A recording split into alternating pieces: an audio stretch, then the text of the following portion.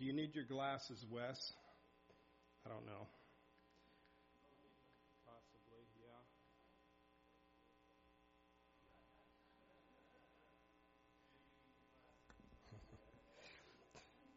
I had a elder's wife in the car once, and I was driving her around. I said, "Do you mind if I wear my glasses?" She said, "No, go right ahead."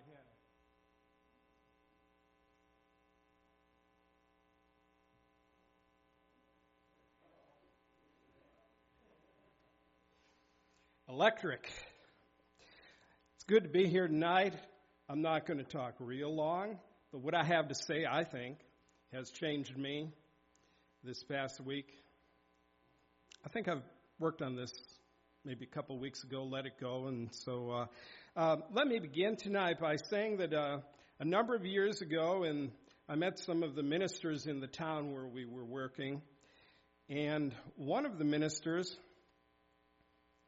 had attended Princeton Graduate School of Theology, and I've actually never been to New Jersey that I can remember, but I know that Albert Einstein lived at, I believe, 319 Mercer Street, and I said, "Hey, did you go by 319 Mercer Street?" He said, "No," but I said, "Was Bruce Metzger there, Dr. Metzger, when you were there?" And we talked, and I was really curious about his theological education. I said, "Tell me all about your experience at Princeton." And he did, and I was actually very surprised. Our brotherhood needs to be commended on the one hand. On the one hand, we've done fair with the English Bible, but I was really disappointed in this guy because he seemed, in my opinion, to lack definite depth. Opening your Bible tonight to Habakkuk. I had an instructor who would say Habakkuk, but as far as I know, we'll go with Habakkuk, one of the 12 minor prophets, and they're called minor because they're have more brevity than the major prophets. The major we know, Isaiah, Jeremiah, Ezekiel. The minor, they may only have a page or two or three in your Bible, so if you can find Habakkuk, I don't know if I'll be able to. I didn't grow up in the church. I never learned the song, but I've been blessed tonight. I flipped right to it. So I will be in Habakkuk tonight. You are invited to be in Habakkuk tonight. You are invited hereinafter to be in Habakkuk, and I shall talk about the value of crisis in Habakkuk. Now, I don't like crisis. I am not saying tonight that crisis is a wonderful thing. To the contrary, I don't think it is a wonderful thing. I've been in it. I'm doing well tonight, well enough, and I hope you're doing well enough tonight, though you may not be doing well. I don't think you have to be smiling all the time, but I think to get a theology of crisis will help you and me to navigate the dark corners of this cosmos. And I hope you live in the firmament which is on high. So if you found Habakkuk, mine is on page 1310. Habakkuk. We'll be looking at it in just a moment.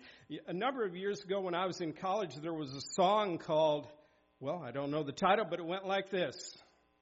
If you want to be happy every day. And that's all I remember.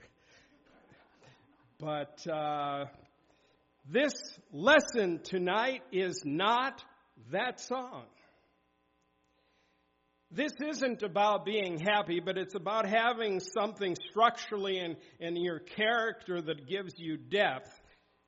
And see, if all you want to talk about is getting a check from the government or Halloween candy or I think that's okay.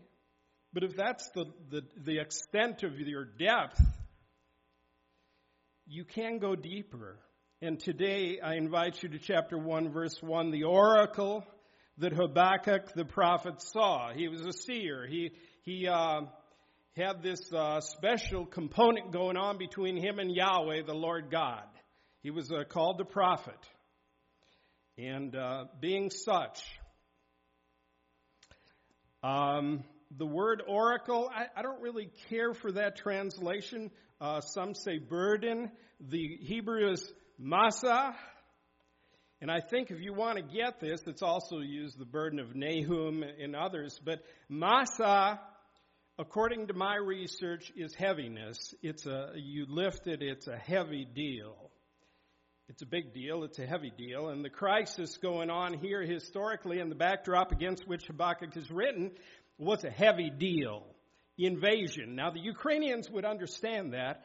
I don't know that we as Americans get it. We haven't been invaded lately, although there is such a thing as a Trojan horse. Masa is something heavy, Wes. So don't come to Habakkuk and think, oh, I'm going to be happy because I went to Sunday evening, but you will learn to deal tonight with what it means to have crisis going on in your life. You're emerging from one, you're in one, or you're going to go into one in the future. Well, why don't you develop theologically along that line? The Ukrainians would understand. Now, some of us get a little perturbed with Main Street being tore up. I won't call for a show of hands, but I venture to think half of you might raise your hands. The Astros and Phillies, I haven't been involved in the series, but you may be disappointed. That may be your crisis. I don't know. Paris, Texas, tornado. Now we're getting a little more weighty. Tornadic activity in Paris, Texas. My son's supervisor's wife had breast cancer. Now we're getting on a personal level. Crisis can be personal, could be international, and we're going to look at this. So let's go. If you want to understand Habakkuk, and I do, there are two things going on, two main questions in Habakkuk. Let's look in chapter 1, 2 through 4. That'll be the first question. And if you can't feel the pathos, the broody heaviness here, then you need to look deeper in the biblical text. Chapter 1, verse 2. O Lord. Oftentimes when you have that, O Lord, that's my prayer when I need the Lord. Oh Lord. The vocative case. How long shall I cry for help? You will not hear. Or cry to you, violence, and you will not save. Why do you make me see iniquity, and why do you idly look at wrong? Destruction and violence are before me, strife and contention arise. Verse 4, so the law is paralyzed, and justice never goes forth, for the wicked surround the righteous, so justice goes forth perverted. Okay, that's the first complaint. That's the first question. How long, Lord? Why? How long are you going to put up and tolerate this business? The first complaint. And then I'm going to ask you to drop down to the latter part of chapter 1, verse 12 through 13. And that will be the second complaint, or if you will, the second question. And so the first complaint was about divine injustice. Think about it. Asking God, how long are you going to put up with this? You know, I don't put up with it. How long, God, are you going to put up with this? And then the second question in chapter 1, verse 12. You who are of purer eyes than to see evil and cannot look at wrong, why do you idly look at traitors and are silent when the wicked swallows up the man more righteous than he? There's the second complaint, and I've summarized it, human suffering.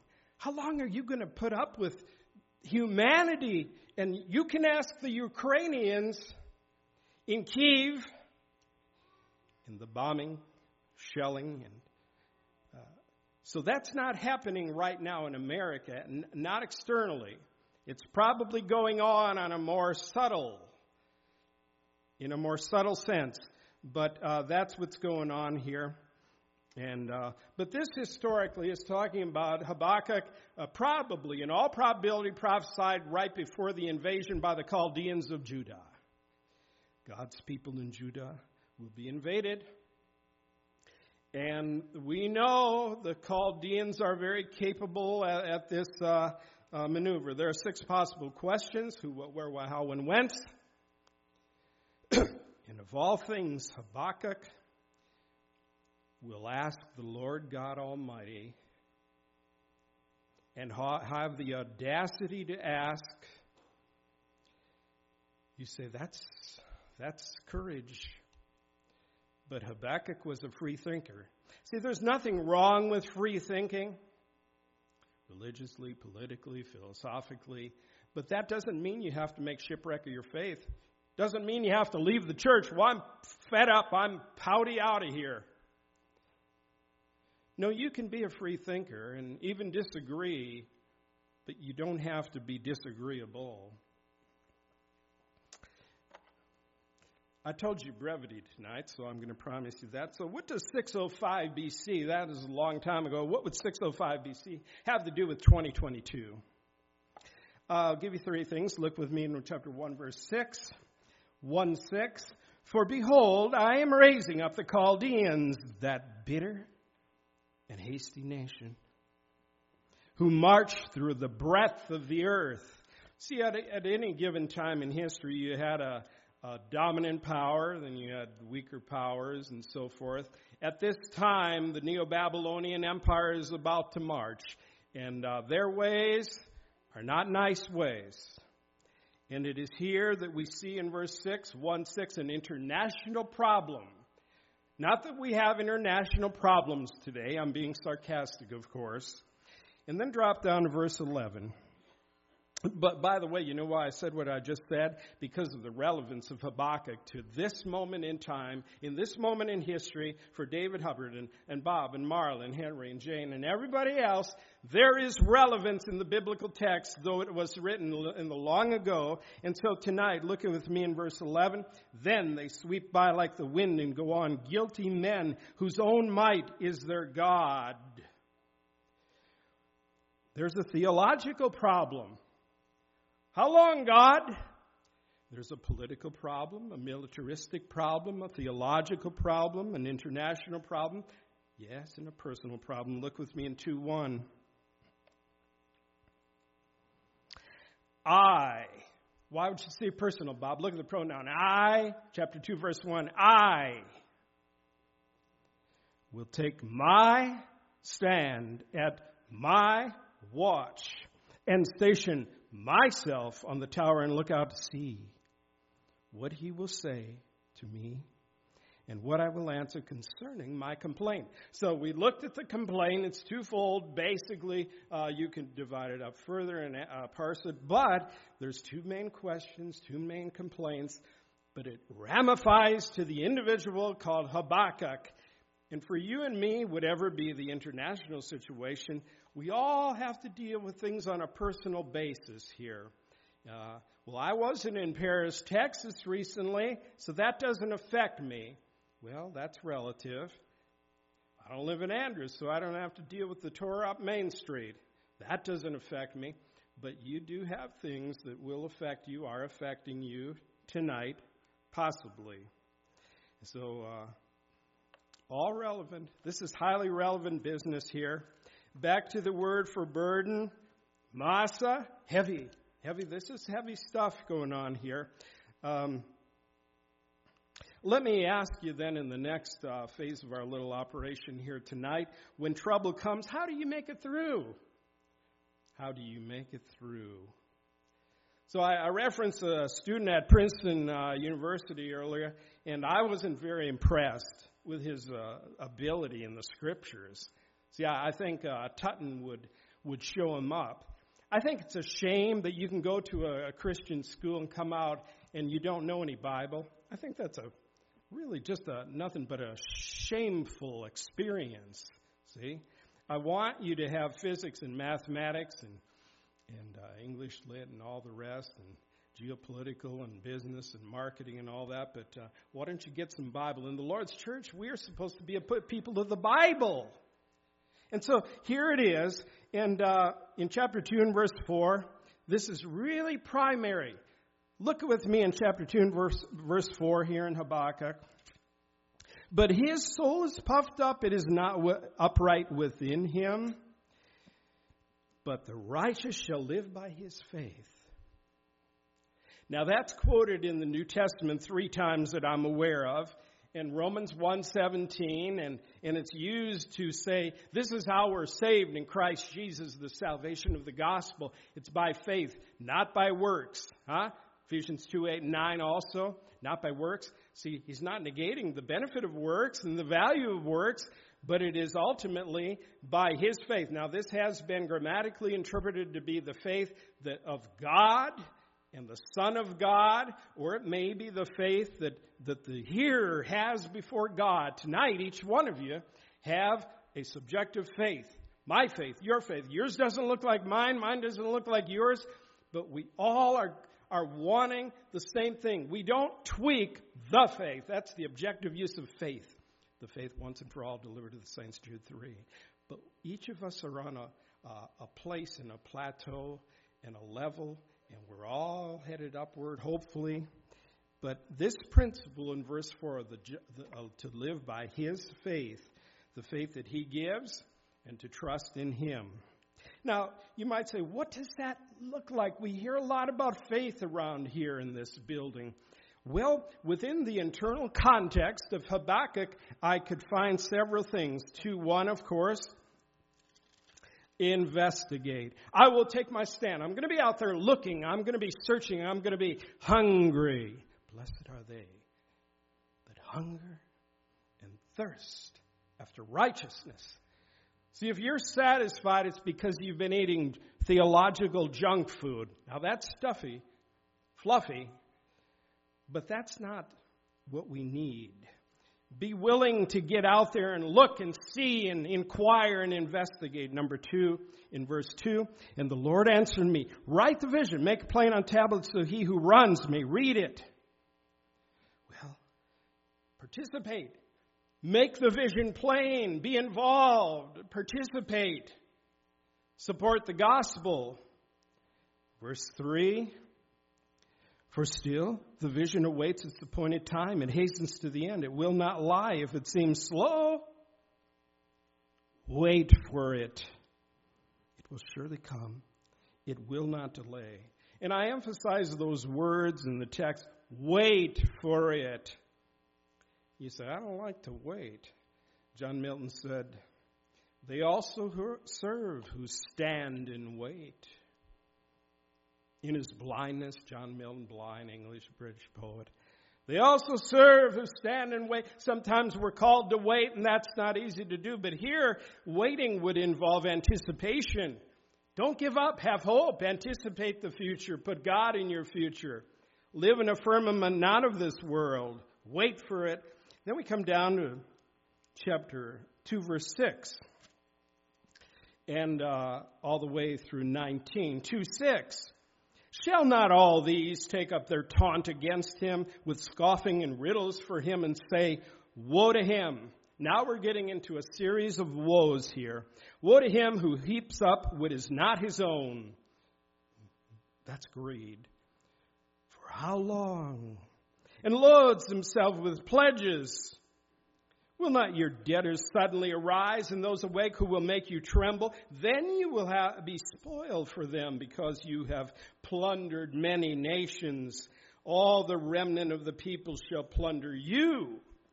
So God's saying, I'm sending the Chaldeans your way, Judah, but they're going to find that they're going to get Jehovah's recompense too, not just yet. Verse 9, woe to him who gets evil gain for his house, to set his nest on high. That reminds me of Obadiah, verse 3. Yea, though thou might hide as the eagle and set thy nest among the stars, yet I will bring you down from thence, saith Jehovah. 10, you have devised shame for your house by cutting off many peoples. You have forfeited your life, for the stone will cry out from the wall, and the beam from the woodwork respond. 12, woe to him who builds a town with blood and founds a city on iniquity. 13, behold, it is not from the Lord of hosts.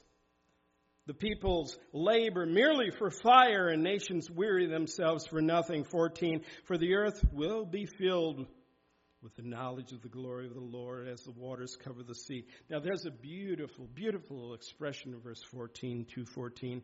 The earth will be filled only for those who want it and are willing to seek it. Seek, and you shall find.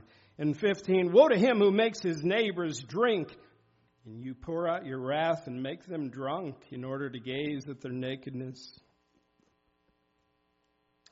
You will have your fill of shame instead of glory. Drink yourself and show your uncircumcision. The cup in the Lord's right hand will come around to you, and shudder shame will come upon your glory. 17, the violence done to Lebanon will overwhelm you, as will the destruction of beasts that terrified them, for the blood of man and violence to the earth, to cities and all who dwell in them. 18, what profit is an idol when its maker has shaped it, a metal image, a teacher of lies?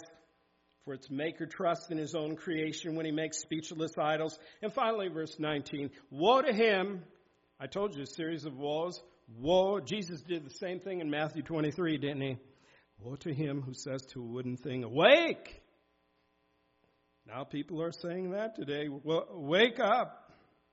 To a silent stone arise. Can this teach? Behold, it is overlaid with gold and silver, and there's no breath in it.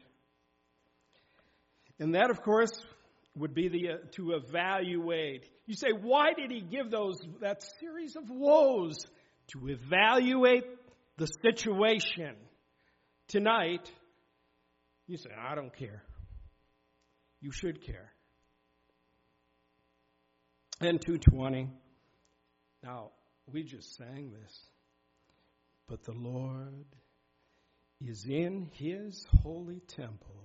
Let all the earth keep silence before him. See, in a crisis, the noise is loud. The noise is very loud. But 2:20 reminds us that God is there. So, in Habakkuk, chapter 1, the complaints. Chapter 2, information. He wants you to have the information. Chapter 3 is the prayer. And now there's only 3 chapters in Habakkuk. Now the prayer. Now, get ready for a devotional here. And please look with me in verse 1, 3:1. A prayer of Habakkuk, the prophet, according to Shigionoth. I don't have time to go into the liturgical nature of this, but look in verse 2. O Lord, I have heard the report of you. Notice the personal commitment. I have heard the report of you. Faith comes by hearing, doesn't it? In your work, O Lord, do I fear. Now, that's his performance record. I've heard all about you, like Rahab, the harlot. She heard about the stories, the Og and the Exodus. In the midst of the years, make it known. In wrath and remember mercy. Verse 3, God came from Teman, and the Holy One from Mount Paran. His splendor covered the heavens, and the earth was full of his praise. That's his powerful presence. You say, I don't understand what he's talking about. Well, research the history, but the basic idea is his powerful presence in Andrews tonight, in Ukraine tonight. And drop down to verse 16. And for the prayer that Habakkuk offers, let's look at verse 16 through 16. I hear, and my body trembles. Now, there's the mind physiology thing. Have you ever felt badly, something bad happened in your body, started to feel bad, like your heart felt bad? My heart feels bad. My bones feel bad. My body feels bad. We're all connected. God has so designed us electrically that that's just how it is, the mind-body problem, right? And then I've chosen also verses 17. Well, let's finish 16. I hear and my body trembles. My lips quiver at the sound. Rottenness enters into my bones. My legs tremble beneath me. Yet, here it is. Watch this. This is the consolation. Yet, I will quietly wait for the day of trouble to come upon people who invade us. He said, I know that trouble is coming, and I don't like to wait, but here I wait, and I trust, because the righteous shall live by faith. That's a realization for you and me tonight, a realization. Wait on it. And then, if you will, verses 17 through 19, I'm privy to the fact that Mako Ferris told me once this was a very meaningful portion of Scripture for her. Read with me 17. This is the takeaway. This is what you have to get into your soul because of the crises that will inevitably come into your life here and after. Though, now there's a big word. Though is a conjunction, and it means in spite of. Though. That'd be a good sermon. Just call it though. Though the fig tree should not blossom, nor fruit be on the vines, the produce of the olive fail, and the fields yield no food, the flock be cut off from the fold, and there be no herd in the stalls. Now this is bad news. Verse 18 is the yet, the nevertheless, yet I will rejoice in the Lord. I will take joy in the God of my salvation. And then he concludes this way, God, the Lord is my strength. He makes my feet like the deer's. He makes me tread on my high places. So what I, in essence, conceive of what Habakkuk is saying here is, materialistically, things are not looking good. I don't know what will happen November 8th. But whatever happens, yet, though, in spite of, the joy of the Lord is my strength. And that's what we may take home with us here tonight. Does it seem warm in here? What a burden, right? What a burden. And Main Street's tore up, but there are greater things. When trouble comes, living by faith, living by knowledge, living by prayer. Chapter 3 is a prayer. Habakkuk, the individual, 2:1, he was going to take his faithful position and look for an answer from God. Are you looking for a response from the Lord tonight? 3:1, a worship experience. He was worshipful in spite of it all. A prayer of Habakkuk, the prophet, according to Shigionoth. 3:3, his expressiveness. God came from Teman, the powerful presence of God. See, he was an individual like you're an individual tonight, like you. So the question tonight that I put on the table furthermore is, how do you process a crisis? Habakkuk tells us how to process a crisis. You're either coming out of one, you're in one, or you're going to go in one. May God bless you today and tomorrow. Let me close by giving you a few lessons to take home. Number one, religious questions are okay. It's okay to be a free thinker, but don't leave the church. Number two, some problems do not have an immediate resolution. See, I may not understand right now, today, tonight, how all this fits in the puzzle of reality. I may not understand. Number three, in every trouble, God can be trusted, Wes. In every trouble, God is there in his holy temple. Chapter 2, verse 20. And the fourth and final little lesson I leave with you here is live in the firmament, not on earth.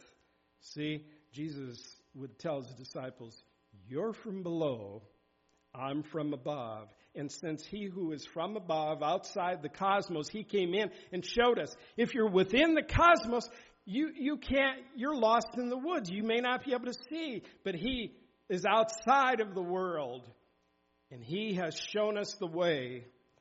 I close with Robert Browning. I was in his apartment in Venice, and a little piece out of Robert Browning. If I stoop into a dark, tremendous sea of cloud, ever been there?